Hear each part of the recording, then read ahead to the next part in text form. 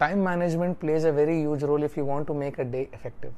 मैं एक इंटरव्यू सुन रहा था रोहित शेट्टी का, जिसमें एक रिपोर्टर ने उसको पूछा था कि जब आप अक्षय कुमार के साथ काम करते हो तो आपको सुबह 4 बजे बुलाते होंगे, because as you all know that Akshay Kumar बहुत जल्दी उठ के अपना काम करते हैं।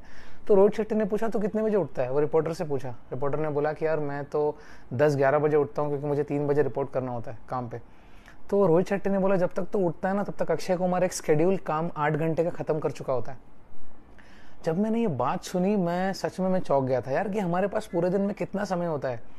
हमारे पास जो टाइम है, बिल गेट्स के पास भी वही है, नरेंद्र मोदी जी के पास भी वही है, मार्क जकरबर्ग के पास भी वही है, और इलॉन मस्क के पास भी वही टाइम है। वही 24 घंटे में हमको हमारा पूरा दिन का शेड्यूल हमको सही करना होता है, जहाँ पे हमको वर्कआउट भी करना है, हमको सही से खाना भी है, हमको फैमिली के लिए भी टाइम देना है, और हमको काम करने के लिए भी, जो हम 8-9 घंटे काम करते हैं जिससे हम घर चलाते हैं, उसके लिए भी समय देना है। So time management is a very very very important tool. बहुत लोग कहते हैं कि सर मेरे पास टाइम नहीं है। टाइम कभी भी नहीं होगा आपके पास, आज भी नहीं होगा, कल भी नहीं होगा, जब तक आप टाइम बनाएंगे नहीं अपने लिए। ये शरीर जब तक है तब तक आप हैं, तो ये शरीर का ख्याल रखना है। इतना पैसा कमा के हमको फिर वापस से वही पैसों का मेडिकल बिल्स और एक्सपेंसेस में खर्चा नहीं करना है। So make sure time important, make sure time management को अच्छा खासा समय देना बहुत ज़रूरी है। Thank you so much.